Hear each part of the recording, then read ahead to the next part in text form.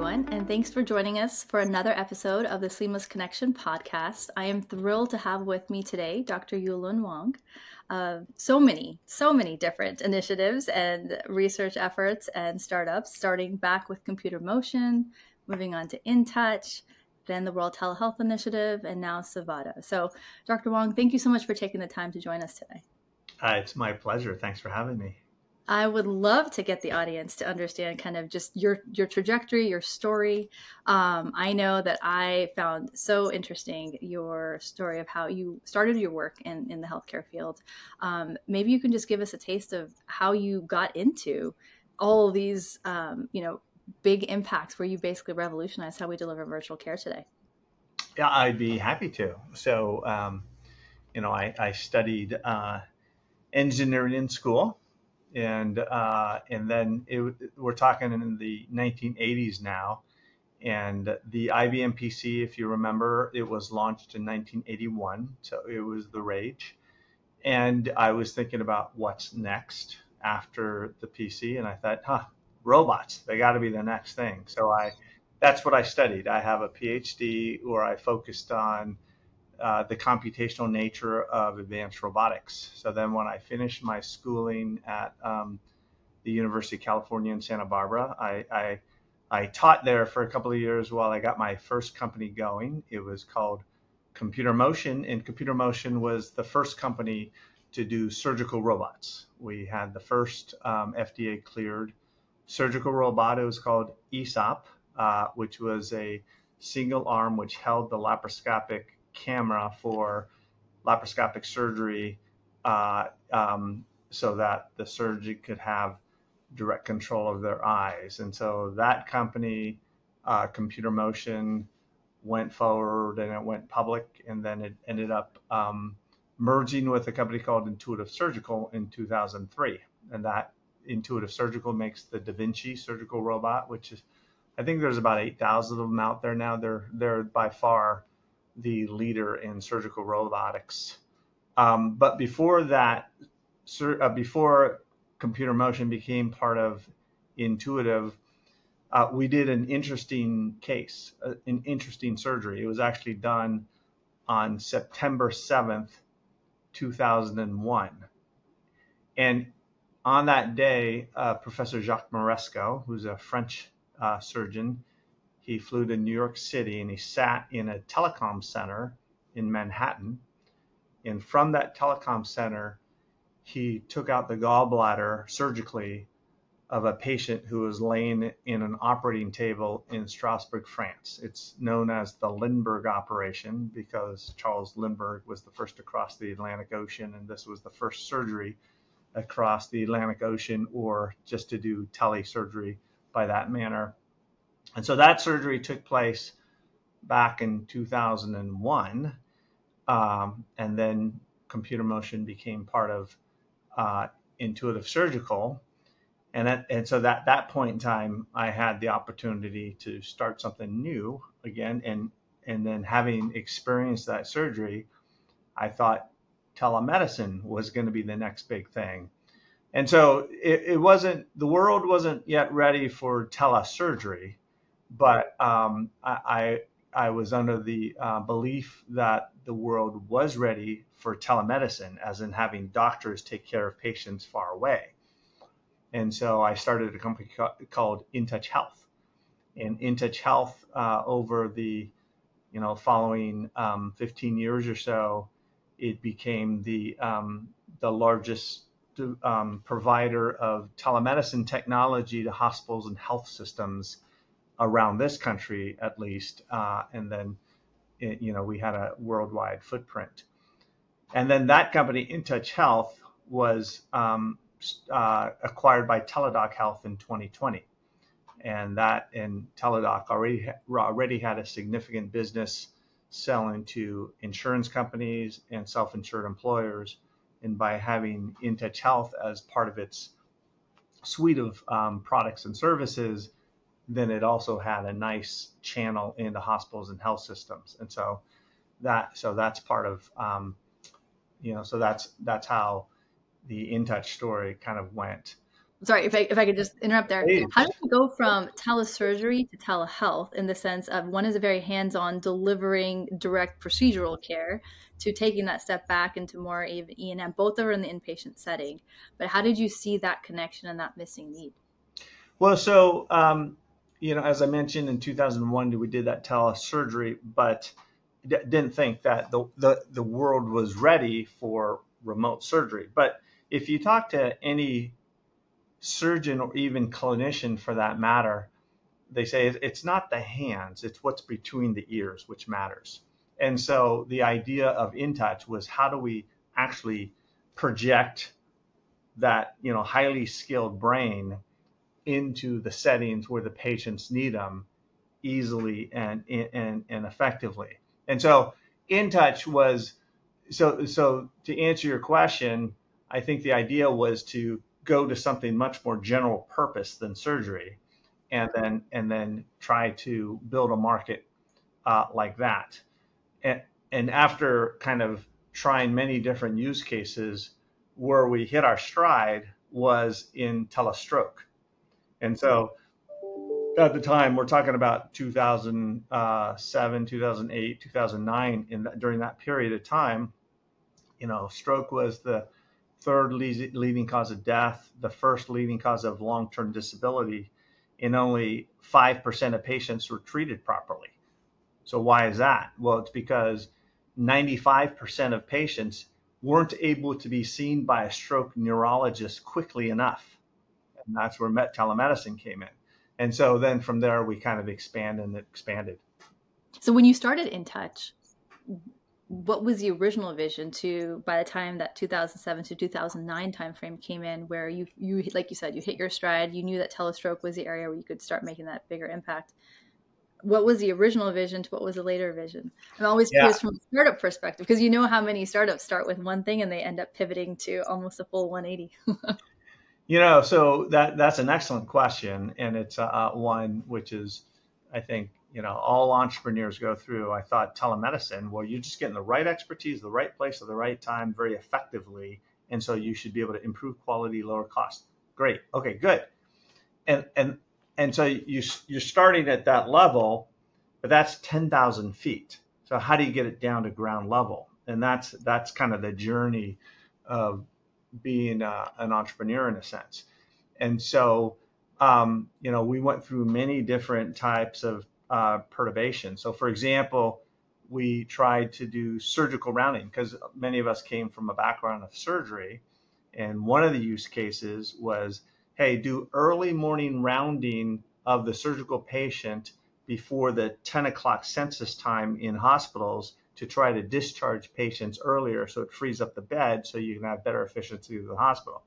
That evolved to, hey, having 24/7 monitoring of intensivists on ICU patients. And that's what a group called the Leapfrog Group was really pushing at that time. It provides better care if ICU patients can be managed by intensivists, who are doctors specifically for ICU type care. Then we went to Children's Hospital, which there's about 150 of them in the country, beaming into general purpose hospitals because most hospitals don't have all of the specialties and subspecialties for taking care of kids, and that evolved into stroke. And so we went through. I guess my point is we went through many different steps along the way, trying to find the use case which customers would repeatedly buy on, and that's what we found with stroke. With stroke. And when did you start InTouch? It was 2002, right after 2003. 2003, right after computer Yeah. motion. So it took about four to 5 years. I'm looking for the advice for the entrepreneurs listening to the Yeah. podcast. It takes that time to kind of Well, get. I'm particularly slow because in both the things I was doing, it took a long time to get some traction. Well, one thing I know that you were really focused on is latency, Mm-hmm. and getting that response time and getting that reliability, quite frankly, of if we have an InTouch machine and it's taking care of your patient, we can guarantee you that it can help you take care of that patient. It's not going to suddenly blip out when you need it. When you were focused on that, and was that driven by the telestroke, portion of things? Because with stroke, obviously time is money, time is brain. Or actually had you focused on that beforehand and then that led to your learnings of stroke and the importance of time, and therefore it was a natural fit from what you were already developing? Well, so when you're using the word latency, I assume what you meant by that was how fast the telecommunication connection is. And there was a lot of focus on latency for the Lindbergh operation because you're doing surgery. So the surgeon's making a move like this, and then the surgical instrument better do it quickly, and then the surgeon be able to see that immediately. For InTouch, where it's really more just using the cognitive capability of the physician, and it's more interacting and observing, like a stroke. The stroke neurologist is asking the patient questions, having them look around, having them stick their tongue out, and do things like that.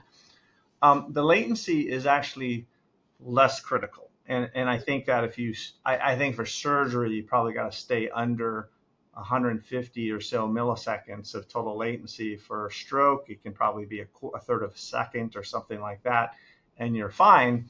But if you remember back at that point in time, like the 2007, 2008, 2009 period, the challenge actually was amount of bandwidth. It wasn't actually as big an issue about latency. So first of all, if you can remember internet in your home, because lots of times the docs would be in their home, to have a relatively high bandwidth line in your home wasn't even that common at that point in time. It's very common now. So we had to work hard to make the technology work off of low latency, and so low bandwidth. And so we were making our system work at about 300 kilobits per second bidirectional amount of bandwidth, and which it still does today. So then actually, as homes got better internet connections, then people wanted to go on mobile, right? And so, okay, what kind of cell connection do you have? 300 kilobits of latency was actually tough on a cell phone during the 3G kind of time period. Then it went to 4G, 5G, and that's gotten better and better. But just being able to work with low bandwidth has always been one of the efforts we've always pushed on. Yeah, and we've seen this at hospitals too, where they might have technically broadband, but then you go from one corridor to another, and all of a sudden you have no internet.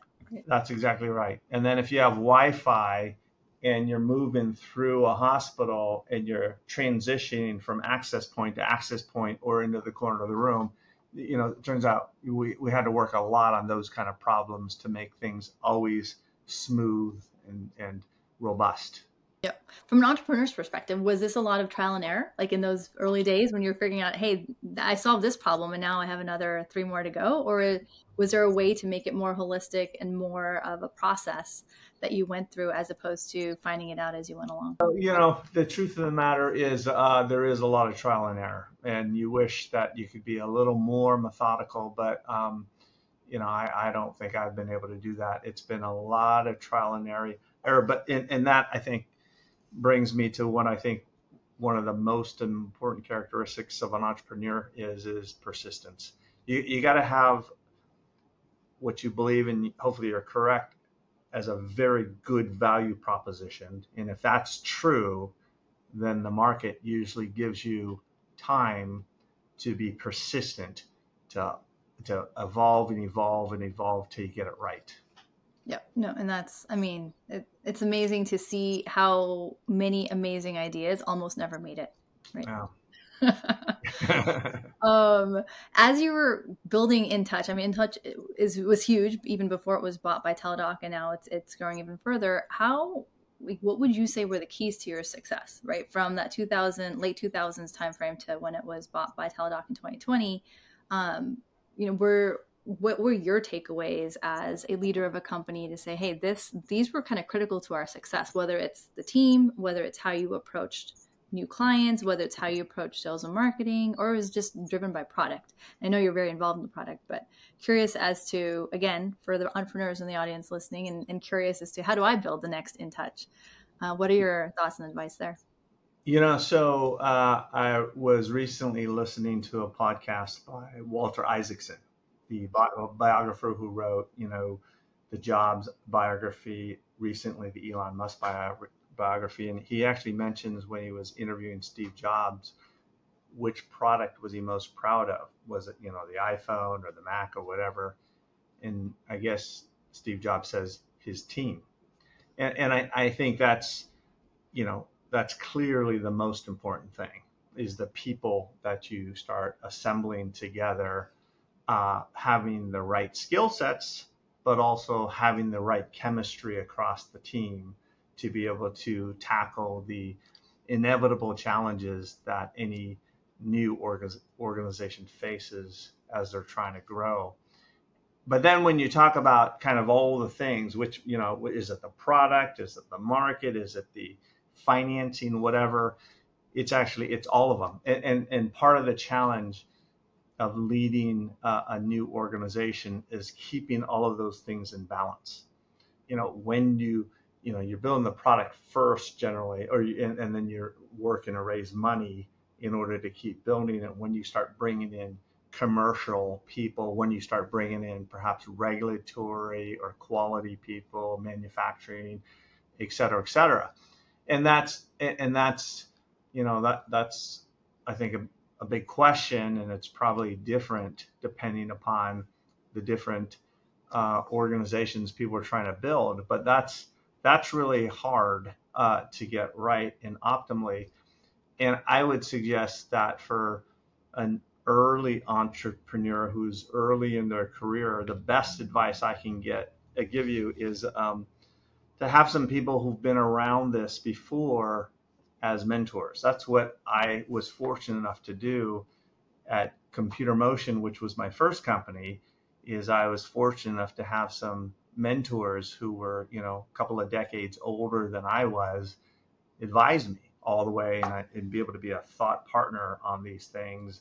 I was doing all the heavy lifting, but they were there to be able to iterate with and to go, well, when I had this situation, this is what I did. So I think that's a recommendation I can make. And then, and I know this will be helpful to entrepreneurs, especially now in this market, which has been a tough market. And actually, you went through 2008, so you know what a tough market looks like as well.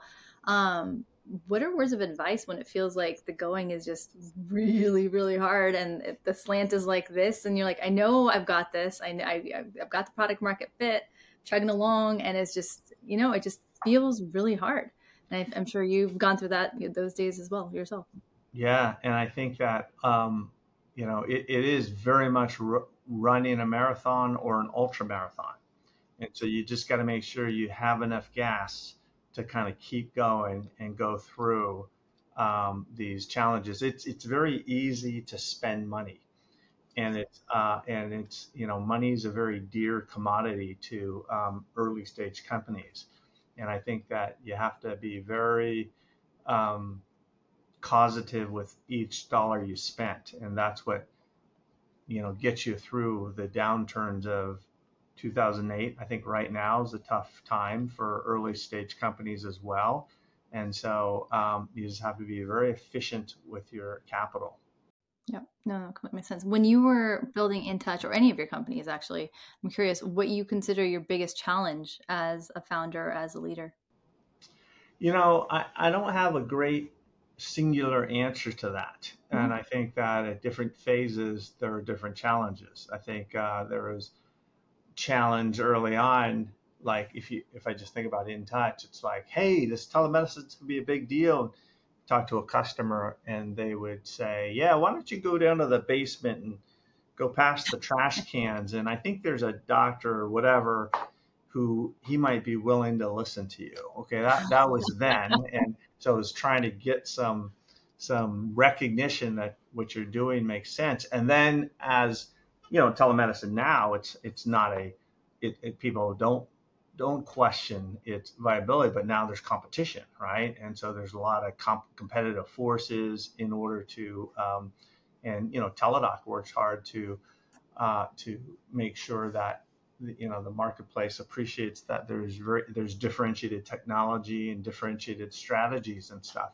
So there's different phases. There's different challenges at different phases. I was Yeah. talking to a gentleman recently who was talking about the different phases of a company and the different kind of people you need or the different vehicle you need to get through it. And he was saying how, yeah, there's a phase of a company where you're driving through the jungle. Then there's another phase where you're on a kind of a nice dirt road, and then there's another phase where it's a paved road, and then there's another phase where you're in a super highway, and you need different capabilities at each stage of those growth phases. Yeah. No, like it completely makes sense, and I can definitely resonate with all of those stages at some point along the way. When you look at what you're working on with InTouch Less Teledoc now as a Teledoc fellow, and I know you mentioned working with on how AI can make virtual care better, right? And you're still envisioning a better future and a better way to do things, a better way to deliver care. Um, one, where did that inspiration come from in terms of how you do or don't think AI has a role to play in virtual care, and what are you most excited about for that? Because I know that's the buzzword of the day these days. Everything is AI this and AI that. So I'm curious where your thoughts are on that. Well, so I've actually long believed for a decade now that AI was going to be very applicable to virtual care and telehealth. And the thing which made me believe that early on, it's because so right now you and I are talking through a digital medium. And the fact is that all of our interactions, how we're looking at each other, what we're saying, even expressions, is being processed by the computer that we each have here. And so therefore it's the computer has access to all of the data that you and I are creating. And furthermore, it has certain advantages, like it can tell just by the direction of the audio that I'm talking now, and then when you talk, the direction of the audio goes the other way. And so my point is that the data is set up very intrinsically to be able to be leveraged and analyzed and taken advantage of. And so the kinds of things which, probably going back a decade, that some of my teammates were working on is like right now, I can't see your heart rate, okay? But the fact of the matter is there's an ever so slight pulsing on your skin that a computer can pick up, and it could tell me that your heart rate is 60 right now, and your respiration rate is 12, because the computer has a lot better sensory capabilities than we have. So that was some of the early thinking around AI. But as things have moved forward, and now with the generative AI boom and the large language model capabilities of these generative AI models, I mean, there's all kinds of capabilities that where AI can enhance virtual care. So, for example, and many organizations are working on this, like if you're the doctor, I'm the patient, it can actually automatically track our entire dialogue. It can create a note out of that, so it can relieve you from needing to do all the documentation afterwards. It can actually do things like, Microsoft is really pushing these notions of a co-pilot, where if you're analyzing me, you'd have a little AI agent there, which would be able to say, hey, maybe you should be thinking of schizophrenia or something like that when talking to me, or me as a member. It can actually help me with information right on the fly. And then further, a big area Teledoc's in is chronic disease management, and in that case, the physician can often perhaps be for lower acuity situations and more periodicity. It can actually be an AI agent which is communicating directly with the member in order to keep his or her diabetes in check, make sure that he or she is weighing themselves effectively, making sure they're eating at the right time, sleeping, et cetera, et cetera. So it's going to be very, very enabling to be building AI on top of the virtual care kind of frameworks that are already out there. Yep, no, that completely makes sense. As you think about how you look forward to where medicine will be in the next 10 years, right? And it's changed so much from a decade ago when you first started, or a little over a decade ago when you first started InTouch. How do you think about innovation, and how do you plan for innovation? Because one of the, it's always about being the best prepared for what the next step could be. How do you think about that from an innovator's perspective? The way I think about innovation, I think it was Einstein who said, like, knowledge is like a sphere. And so the known knowledge is inside the sphere, and the unknown knowledge is outside the sphere. And the sphere itself is the edge of knowledge. And so, so what that metaphor shows is that, first of all, it's not like everything's figured out. There's more and more things to figure out because the sphere keeps getting bigger. And the way I think about innovation is you have to first to get to the edge of the sphere along some dimension, whatever dimension it is that you want to become an expert and help in. And then you try to push past to make the sphere a little bit larger in some dimension. And that's how I think about innovation and try to guide my own thoughts. And you've moved now from telehealth. You've become part of the World Telehealth Initiative. So you're taking everything you've developed and learned and created at Teladoc, InTouch, even potentially Computer Motion, and taking it to the international sphere, with Teladoc kind of supporting you all with the resources. Can you just tell us a little bit about that, and how much of that is deploying what's already in the US versus potentially, I don't know, is it creating new methods and delivery capabilities because we don't face the same issues in the US? And there's lessons we could learn both ways. So I think people mostly know that over half the world's population doesn't even have access to healthcare. So we're actually very fortunate to live in this country and to have been born in the situation we've been born in, but there's half the world which wasn't so lucky. One of my board members at InTouch, he's 10, 15 years older than me. He said there's kind of three phases in a career. There's survival. When you first get out of school, you're just trying to get going. Then hopefully you'll hit success. And that's where, you can buy a house. You don't have to worry about, your bills, et cetera, et cetera. And if you're so fortunate to be successful enough, you can move into significance. And significance is when you're trying to just do something good, regardless of kind of return on investment things. So it's clear, it's been clear to me for a long time that telehealth, although it's very useful in the developed world for things like telestroke and other things we've kind of touched on, where it can really help is the under-resourced half of the world. So in 2017, my co-founder Sharon Allen and I stood up a nonprofit. It's called World Telehealth Initiative. And so it's a separate organization. It's a separate 501c3 where we went to the InTouch board and now the Teladoc board and said, hey, will you help support this nonprofit by letting us use your telehealth technology for free?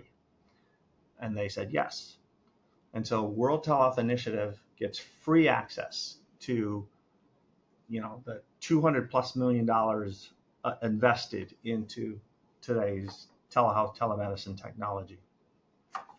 And then World Telehealth Initiative goes and finds clinicians who want to volunteer their time to help people in sub-Saharan Africa or Southeast Asia or other areas where the people are in less fortunate situations. And it's turned out that there's a lot of people who want to volunteer in this manner. It's actually blown me away. We have 1,300 volunteers. We're located in 16 countries now with over 50 clinics where we're bringing 50 different medical expertise, from neonatal care to infectious disease to gynecology to different types of surgery, et cetera, into communities in Ethiopia, Rwanda, Kenya, Cambodia, Vietnam, even into Ukraine, et cetera. And so that's what World Telehealth Initiative does. And in terms of the impact that you've seen there versus any lessons you can bring back, because I know that for my own volunteering days, it's you have to be creative and you have to think on your feet because there's just, I mean, the rules are different, the ground rules are different, the way that people communicate is different, the way that people, the risks that people are willing to take or not take are different. And the communication styles are different, among many other things, I'm sure. So I'm curious if during this time period where you have been able to deliver so much good, have you found that that good is also reciprocal in the sense of you've taken lessons the way that we can bring back home and could or should apply back in the US as well? Very much so. And in fact, we have clinician after clinician, first of all, saying, this is the best part of my day. And secondarily, they say, yeah, this is how I learned this, or I learned that from my partner in Uganda or Nigeria or something like that. You may know that 28% of U.S. physicians are foreign born, and many of them are from under-resourced areas of the world, and they really long to help back to where the country where they might have come from, but they stay here to make a better life for themselves and their family. So this is a way for them to do both, and it's been very meaningful. What are the next steps and next plan for World Telehealth Initiative? Well, I think what's interesting is we're building a technology platform where at the foundational level we get the telemedicine technology for free, but to scale. So today, I think I mentioned we have 50 clinics and 12 or 1,300 clinicians. But if we want that to become 500 or 5,000 clinics, because there's definitely enough need of that, and we want 100 instead of 1,300, but maybe 13,000 or 130,000 clinicians, we need to build a platform, call it like an Uber or Airbnb type of platform, which is matching the two sides more automatically, which is able to foster a community where these volunteer clinicians are matched with the under-resourced communities on the type of skill set that they want. And so that's kind of the next phase of WTI. That's fantastic. I could see so many ways that could be helpful, both from a recruiting perspective, but also just a more efficient care delivery perspective. Because I know I'm from India, but there's many places in the world where people have to travel to get Yeah. healthcare, and to know that when you make the journey to that clinic, that you can see the doctor that you're meaning to see, as opposed to, hey, come back in a week, a day, 2 days, whatever, is important. That's right. So that's fantastic. Can't wait to hear more on that.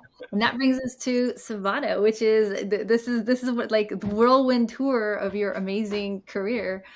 You have not given up on robotic surgery. I know it was too early back in 2001, but with Da Vinci and other players now, making robotic surgery and joystick surgery, if you will, as my brother jokes, he's a bariatric surgeon and is on Da Vinci all day long, Yeah. is common now for many surgical specialties. And then the question is, where do you see that going potentially now that there is appetite and there is acceptance on so many levels, right, for virtual care, including procedurally? And we saw during COVID that without procedures, it's hard for hospitals to keep their doors open financially and operationally. So curious as to what your thoughts are now today, as opposed to 20 plus years ago, and what's changed to make it something that you think can be successful. Yeah. So thanks for the question. COVID obviously pushed forward the concepts of telemedicine dramatically in those few years, where today I would think the person you just ask off the street what do they think about telemedicine. A few years ago, they would go, what's that? Today they would go, oh, I love it, because I mean it's actually it's been shown to be well adopted by patients. Surgery is kind of another level, a next step of telemedicine. And when I started learning about the challenges the hospitals were having because of surgery shutting down due to COVID, I started thinking, is it time that telesurgery can now become a reality in the world? And I think the short answer is yes.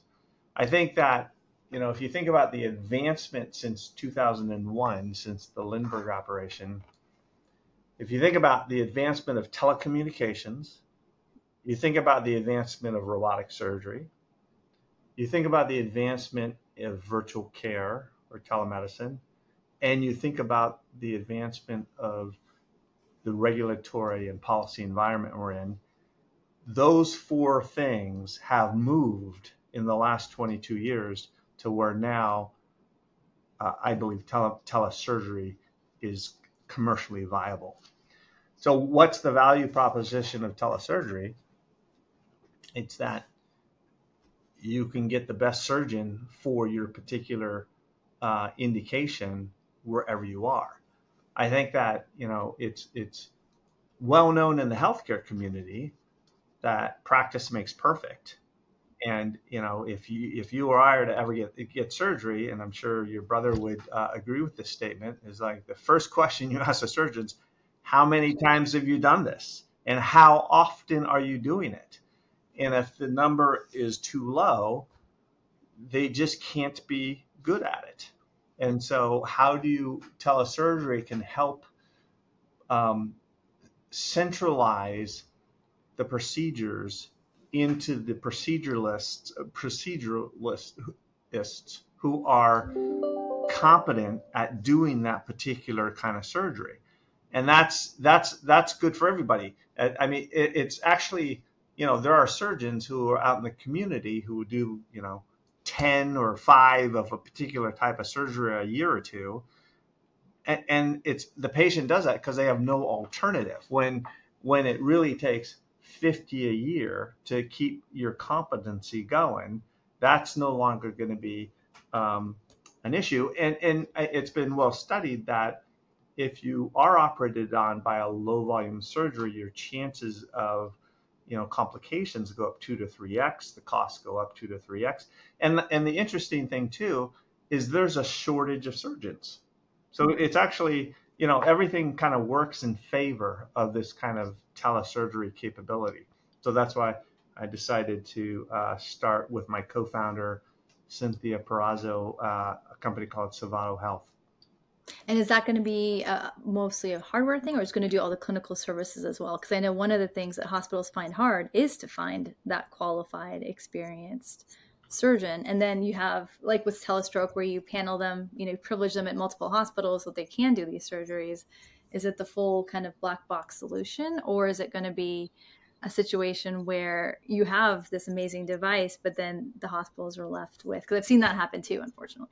Yeah, so we're not going to build a robot, but we're building the infrastructure to allow anybody's surgical robot, whether it's an Intuitive or Medtronic or Johnson & Johnson, or there's a whole plethora of early stage companies, we're going to allow any of their robotic systems, which were all designed to work together, where the surgeon's next to the patient.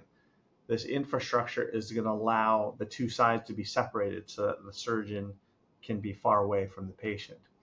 But now that the patient is far away from the surgeon, and surgery is just one step of this whole taking care of the situation of the patient, because there's all this preoperative workup stuff and there's all this postoperative follow-up stuff, and we're building a software platform which allows the orchestration of that patient through the sequence of events and the care process that would have happened if they would have gone into the surgeon's healthcare system instead. And so it's a software and networking platform that we're building, which any surgical robot can attach to. There's going to be a lot of training involved as well, and change management, but we're not intending to hire surgeons and staffs and stuff like that. That's so. And one of the areas that, if you haven't already come across it, I know you did during your InTouch years, is when you do something so revolutionary and it's convincing the CMO or the CEO or whoever that stakeholder is at that site to take a chance on something so new and so different. How have you found success doing that? Because I know, again, you can have the greatest things since sliced bread, but if no one uses it, it doesn't really matter. So part of the initial work we did during the startup phase of this company, as in even pre-incorporating, is we interviewed probably close to 50 healthcare systems. So we did a large sampling of the market. And what's interesting here is, surgical robots are really sold to the surgeon, and then the surgeon has got to really usually pressure the administrators to buy the robot. In this case, in our interview of, call it roughly 50 health systems, what's so interesting, not only the surgeons are interested in this capability, but the administrators are. And it's tremendously beneficial to have administrators buy in early, as opposed to only the surgeon, and then you have to really work on the administrator. So you might ask, well, why are the administrators buying in so easily? It's because it helps them manage their health system better. If you think about most health systems, there's very few single hospitals. There's many, especially IDNs. They can be 10, 20, 30, 40, 50, 200 hospitals all under the same corporate umbrella.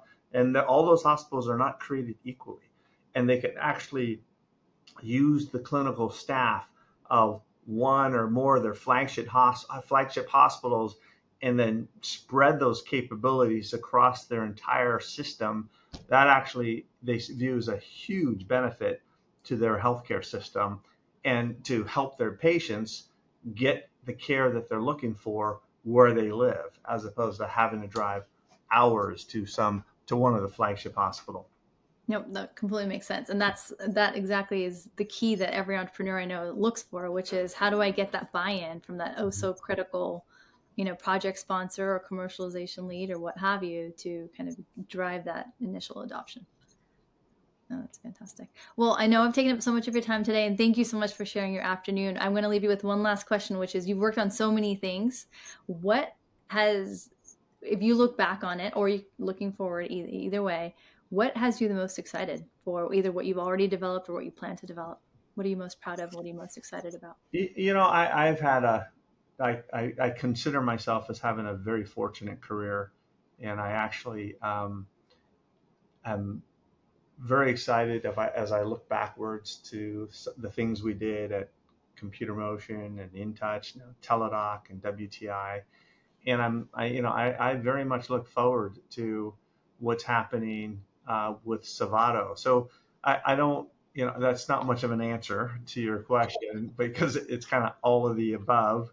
But I think that, if there's a bit of advice I can pass on, it's, find the things you're passionate about and stick to them. And so I've been fortunate enough to be able to do that, and I continue to do that. I mean, I've had a fortunate enough career where I don't have to be doing a Savado, and I certainly don't have to be doing a World Telehealth Initiative, but I love it. I love doing these new innovative things, which I believe add value to society. Well, I mean, that's an answer in and of itself, that you're still just as excited about what you're doing today as you were 20 years ago, which is amazing. And there's a little bit less stress now too, because early on there's higher stress. Yeah. Yeah.